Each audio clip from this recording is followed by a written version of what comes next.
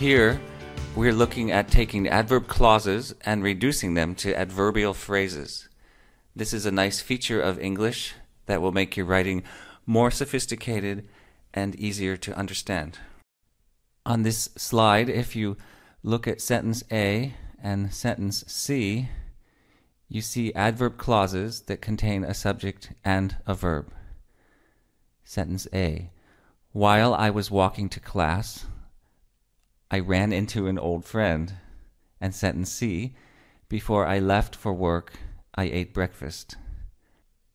These can be reduced to phrases by removing the subject and the be helping verb, as in sentence B.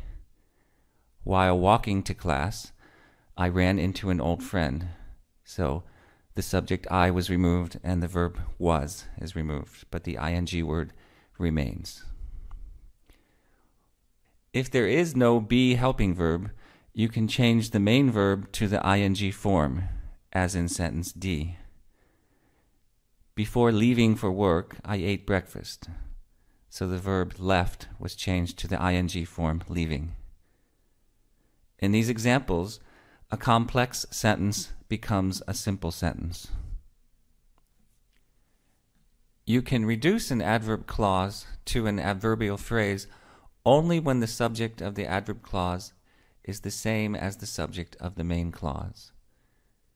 So in sentence E, while I was sitting in class, I fell asleep. The subject is I in both clauses, so it can be removed in the adverb clause. While sitting in class, I fell asleep.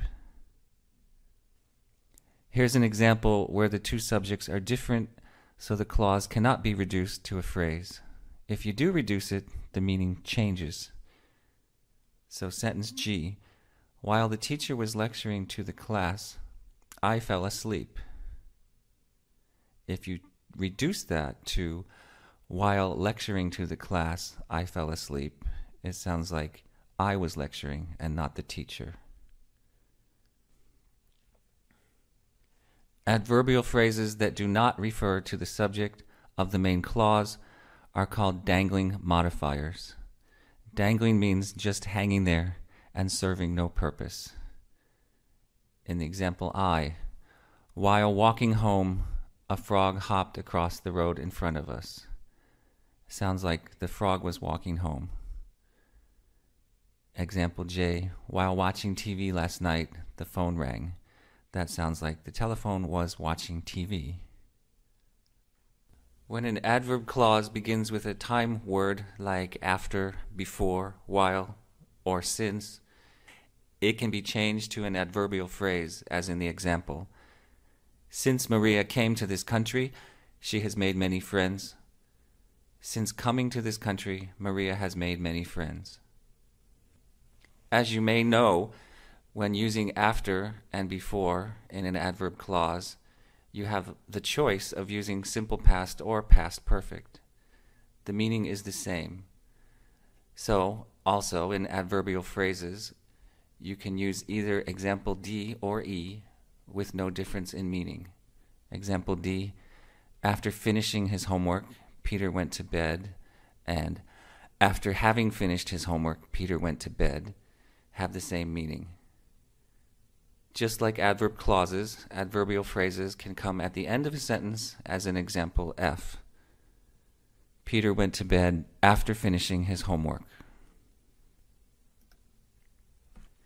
It's sometimes possible to remove the word while in an adverb phrase, as in examples C, D, and E. Let's look at the examples. Walking down the street, I ran into an old friend. Hiking through the woods yesterday, we saw a bear. Pointing to the sentence on the board, the teacher explained the meaning of modifying phrases. It's also possible to use ing phrases to indicate a reason or purpose, as in examples G and I. The original adverb clause uses the word because, but the adverbial phrase does not. Example F, because she needed some money to buy a book, Sue cashed a check. Reduced to a phrase, example G, needing some money to buy a book, Sue cashed a check. Using have in the ing form indicates that the event in the adverbial phrase occurred before the event in the main clause, as in examples J and K. Having seen that movie before, I don't want to go again. Having seen that movie before, I didn't want to go again. In both examples, the movie was seen before the decision to not go again. A be helping verb can be used in an adverbial phrase, or it can be omitted. This is the writer's choice. Examples L, M, and N have the same meaning. Because she was unable to afford a car, she bought a bicycle. Being unable to afford a car, she bought a bicycle. Unable to afford a car, she bought a bicycle. Finally, you can use the word upon plus the ing form to show a cause-effect time relationship.